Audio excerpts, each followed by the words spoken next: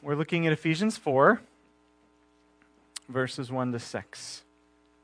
We live in a fractured world.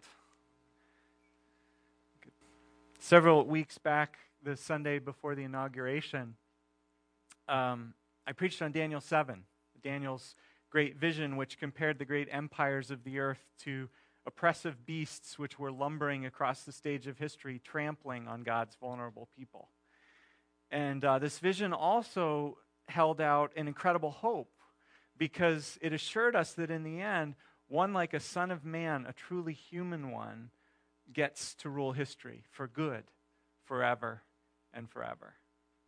And some of you wanted to know afterwards, given that I preached that in the context of the inauguration, was I saying someone was the beast? Was I saying Trump was the beast? Was I saying that Obama had been the beast? And I wasn't saying any of that.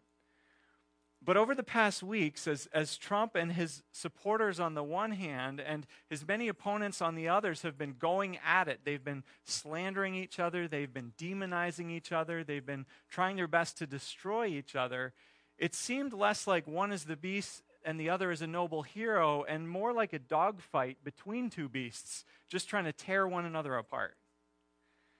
Now, hear me, I'm not making a definitive theological or political statement there. I'm just reflecting on how it feels in our country right now, right? The bitter division, the fragmentation. And it makes me wonder, what's our role as followers of the Son of Man? The one who, or rather as ones, we, who are to seek first, who are to represent as first priority a different kind of kingdom, who worship a humble, crucified leader, who hold out good news for all people. What do we have to say as followers of Jesus to such a fragmented world? And what can we show the world by our lives, by our example, by the way we work out our differences as a community? That's important this morning, right? As later we're having a congregational meeting to vote on an issue as a church that some of us have strong feelings about, just like Alexander and Tabitha had strong feelings this morning. An issue which could divide us, which could cause animosity. What does it mean to be God's people in fractured situations? Today's passage is an excellent place to look for answers. It gives us good news, great news, that God has sent his Son, Jesus Christ, to mend all of these fractures and to reconcile our broken, disjointed world so that all things become one again, whole, in harmony under the good leadership of Jesus. The Old Testament calls this shalom. It's translated peace in the New Testament. And this good news of universal oneness and peace, where all the fractures are mended under Christ, is what Paul's letter to the Ephesians is all about. Many have said, and I think they're right, that Ephesians is Paul's fullest and best summary of what he believes the gospel is. Listen to a couple statements from Ephesians which summarize Paul's gospel. First, from Ephesians 1, 7 to 10. In Christ, we have redemption through his blood, the forgiveness of sins. He made known to us the mystery of his will, to be put into effect when the times have reached their fulfillment, to bring unity to all things in heaven and on earth under Christ. What is God's will that's being fulfilled by Christ? It's to bring unity to all things, things in heaven and things on earth. Won't that be awesome?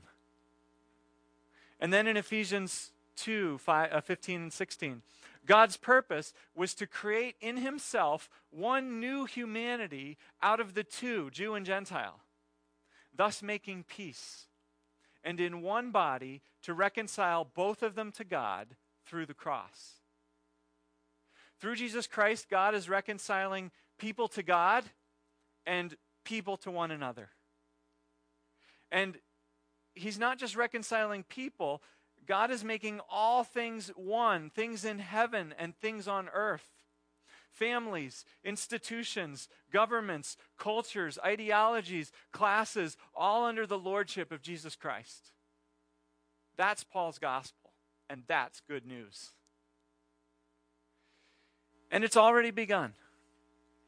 Already, because of Jesus, families are working out their differences and growing in love.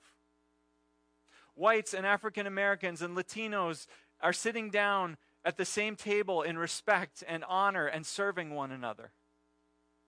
Nations are ceasing their fighting and working together to help the needy among them. Teens are befriending the socially awkward and inviting them in. It is happening. It doesn't always make the news. Sometimes it happens in small, barely noticeable ways. But under Jesus, as his followers, put his kingdom first and seek to be his peacemakers, the fractures are being mended and all things are being made one. And what doesn't get accomplished now in this lifetime, and there's still plenty that's not done, but Jesus will fully accomplish the rest of it when he returns. What a wonderful day that will be. In the meantime, Paul urges us in chapter 4, live a life worthy of this calling that you've received. Live a life worthy of the calling you've received. If we have acknowledged that Jesus is our King and the Savior of the world, then we have received a calling. A calling to God's mission of reconciliation and healing, this mission of peace and unity. So that as a church, as a community of Jesus' followers, we show the world what is coming in the future and how we can start living that way now. Paul spent the first 3 chapters in Ephesians waxing eloquent about this calling, about the wonder of what God is doing in the world, in the universe, through his Son Jesus. And now, starting in chapter 4, Paul tells us our part in that story. We're to walk worthy of this calling. We're to get in step with the bigger thing that Jesus is doing. We're to become a part of God's mission to bring unity to all creation through Christ. As I've put it in today's key biblical truth, our unity shows what salvation looks like. So how do we walk worthy of this calling? Paul tells us in verse 3, and we'll come back to verse 2 in a little bit. We are to make every effort to keep the unity of the Spirit through the bond of shalom, peace. Let me unpack this incredible calling. Now notice right off, we who follow Christ do not have to unify ourselves. We don't have to create the unity. God has already unified us. Our unity is a given. We just have to maintain it. Paul has already told us in Ephesians 2, particularly in verses 14 to 18, all about how God has unified us. I read some of it a few minutes ago. Let's look at it again. Ephesians 2, starting in verse 14, and the skit we saw alluded to this. For he, Christ, is himself our peace, who has made the two, Gentile and Jew, one, and has destroyed the barrier, the dividing wall of hostility, by setting aside in his own flesh the law with its commands and regulations. His purpose was to create in himself one new humanity out of the two, thus making peace, and in one body to reconcile both of them to God through the cross. Let me explain how this works. Things that were dividing Jews and Gentiles in Paul's day, those things were the law of Moses, the different aspects of that law. Jews kept the law, Gentiles did not. Jews circumcised their sons, Gentiles did not. Jews ate kosher, Jews kept the Sabbath, Gentiles did not.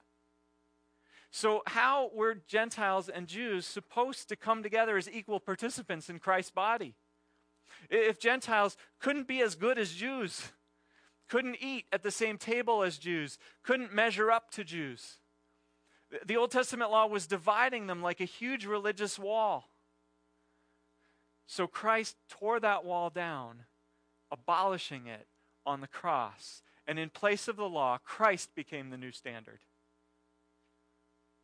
Only through faith in Christ now can anyone, Jew or Gentile, be part of God's people. Only by following Christ and his teachings can anyone live a life pleasing to God. Christ himself is our peace, Paul says in 2:14. Christ is the basis of our unity.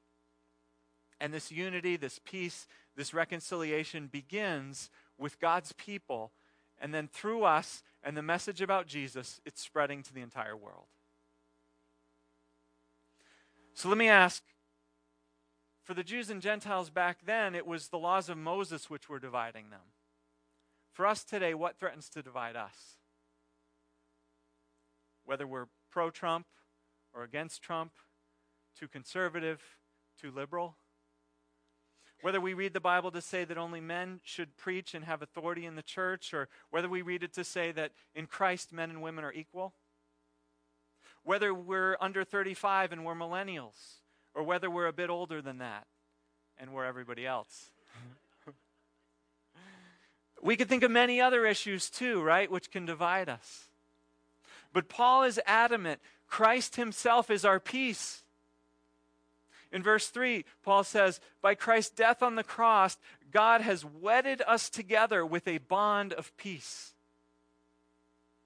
As a prisoner writing this, I wonder if Paul was looking down at his own shackles and the Roman soldier he would have been bound to, and he was thinking, that's just how tightly God has shackled together his people. Bonding together by God's work of peace in Jesus Christ on the cross. God has already done that work among us, and as his people, it's our job just to maintain it. I think of the old C.S. Lewis song, I'm so happy to be stuck with you. In our passage, Paul also talks about the unity of the Spirit. After God and Christ did away with the law which divided us, God did one better. He made us his own temple, and he came to dwell in us by his Spirit. Again, Paul's thinking of Ephesians 2, verse 18. Through Jesus, we both, Jew and Gentile, have access to the Father by one Spirit. And we're God's temple, verse 22. One dwelling in which God lives by his Spirit. Jewish insider, Gentile outsider, now in the very presence of God, together by one Spirit. We all have access to God the same way, by one Spirit. So how could we possibly be divided? To put it another way, God is building us together, knitting us together, forming a web of interdependent relationships. And God says that this community he's forming, that he dwells like a king in it as a temple. How dare we pull God's temple apart? So Paul urges us to make every effort to keep the unity of the Spirit. Make every effort. One commentator remarks that the verb Paul uses here has an element of haste, of urgency, or even a sense of crisis to it. In other words, do it now. Make it your top priority. Work at it with all your might. Don't let anything pull apart this wonderful unity that God has established. Also, keep the unity of the Spirit. This next verb translated keep is also a powerful one. N.T. Wright describes it as mounting guard over that unity as one would set a troop of soldiers to guard a city or a treasure. Keep the unity of the Spirit. So why is this unity so important? Well, if what God is about in the world, if God's big plan is all about unifying all things under Christ, how in the world will anyone believe it if God's own people are bickering and squabbling like children? How do we feel, for example, when we learn about Christopher Robin Milne, the son of A.M. Milne, creator of Winnie the Pooh? Maybe you know the story of how A.A. Milne told the Winnie the Pooh stories when Christopher was a child about Christopher's stuffed animals. And he included Christopher Robin himself in the stories, and if you've read them, such a positive and encouraging and warm and endearing way. But then you find out that the real Christopher Robin grew up and later confessed in his memoirs that as a real child, in real life, he actually felt sorely neglected by his father. Like his father never had time for him, didn't care for him, and this threatened to cripple Christopher all through his life. How does that make us feel? Or when we hear that Dr. John Watson, the famous behavioral psychologist in the early 1900s who wrote extensively on child rearing at the time, had children who grew up to be adults who couldn't cope with life, and 2 of them attempted suicide. Children show what a father is really like. Do we, by our lives, by our actions, show what our Father is really like? Well, Paul urges us, in light of who our Father is and what our Father has done, to walk worthy of the calling we've received, to make every effort to keep the unity of the Spirit through the bond of peace. It makes me think of an old Peanuts cartoon. I've shared this one before. Linus is in the living room. He's watching TV. And Lucy comes in and demands that he change the TV channel, and she threatens him with her fists. And Linus says, "What makes you think you can walk right in here and take over?" And Lucy replies, "These 5 fingers. Individually, they're nothing, but when I curl them together into a single unit, they are a weapon that's terrible to behold." And Linus says, "What channel do you want?" And then he turns away and he looks at his own fingers and he says, "Why can't you guys get organized like that?" So how do we guard and protect and maintain the wonderful unity that God has wrought in us? Paul tells us. First, in verse 2, we've got to grow in character. And then second, in verses 4 to 6, we've got to keep in touch with reality. So first, character. James Chung, who's the evangelism director for InterVarsity Christian Fellowship, writes, "We need to become the kind of good we want to see in the world. In everything we do, we bring everything we are to it. Our motivations, our instincts, our methods. We're all damaged, and we need healing before we can do true healing around us. Participating in the salvation of the whole world begins with our own hearts. We've got to be the good news that we want to see around us. And what does it take to get along with others? Well, Paul tells us what kind of character it takes. First, humility and gentleness, or meekness, some translations put it. And who's our example of humility and gentleness? Jesus, right? He says in Matthew 11, "Take my yoke upon you and learn from me, for I am gentle and humble in heart." For gentle or meek, think of a fierce wild stallion who has been brought under such control that a small child can stroke its nose. A gentle person can be very strong, but doesn't feel the need to assert his rights or make demands. And a humble person doesn't think she's more or less than she truly is. Rather, she's very comfortable, she's at ease with who she is. You may have heard C.S. Lewis' famous quote about humility in Mere Christianity. He writes, "Do not imagine that if you meet a really humble man, he will be what most people call humble nowadays. He will not be a sort of greasy, smarmy person who's always telling you that, of course, he is nobody.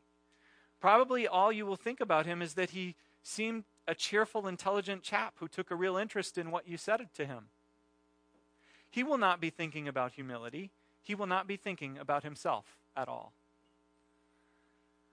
Humble people, gentle people are easy to get along with. They aren't touchy. They don't get easily offended. They don't feel slighted when they're not noticed or don't get their way. It isn't only that these offenses don't bother them, it's that very often they don't even notice that they happened. They're too busy genuinely thinking of other people to worry much about themselves. One time, the devotional Our Daily Bread told the story about Booker T. Washington. He was the renowned, well-respected black scholar who started a university in Alabama soon after the Civil War, and in his own day, he was of the stature of Martin Luther King Jr. But one day, while Washington was walking in an exclusive section of town, he was stopped by a wealthy white woman, and not knowing the famous Mr. Washington by sight, she asked if he would like to earn a few dollars by chopping some wood for her. And instead of getting offended or saying, "Don't you know who I am?" Professor Washington smiled, he rolled up his sleeves, and he proceeded to do the chore that she'd requested. When he was finished and she'd paid him, he even carried the logs into the house and stacked them by the fireplace. Well, a little girl recognized who he was and later revealed who he was to the woman, and she was aghast. And so the next morning, this embarrassed woman went to see Washington in his office at the university, and she apologized profusely to him. His response is, "Perfectly all right, madam. Occasionally I enjoy doing a little manual labor, and beside, it's a delight to do something for a friend." That's humility. That's gentleness. Another thing about being humble and gentle is that such people don't find it hard to apologize or to forgive. They have nothing to prove. They have no need to defend their reputation. If they've hurt you and they've made a mistake, they're genuinely sorry. And if you've hurt them, they can forgive you because they know that they've messed up a million times themselves. Such people live in enviable freedom. And Paul says this is who we are to become. Like our Lord, we're to be completely humble and gentle. And then Paul goes on with a second pair of character traits: patience and the quality of bearing with one another in love. Now, the Greek word translated patience here doesn't mean patience with circumstances, as in, I was patient when the line at Starbucks was so long. No, it means patient with people. When they hurt me, when they disappoint me again and again. The old King James, which was read for us this morning, translates it long-suffering, and that captures the idea. Hanging in there with people through thick and thin. It's the kind of patience God shows toward us. How many times have we told God that we're going to take him more seriously? We're going to deal with that area of sin in our lives. We're going to spend more time with God. And then we keep proving unfaithful. We keep falling short. We keep letting God down and disappointing him and breaking his heart. And yet God is patient with us. God suffers with us long. And not just us. God bears with his people and his world millennia after millennia. And this is where the second character trait of this second pair comes in: bearing with one another in love. Have you ever been in a situation, maybe you are right now, with another person or maybe a group of people, and they're driving you around a bend? Yes. Sorry, Peter. They're constantly disappointing you, maybe. And maybe you've forgiven them. But every time you did, you hoped that they would change and that things would get better, but they let you down again. And many times you've said to yourself, I don't know how long I can keep doing this.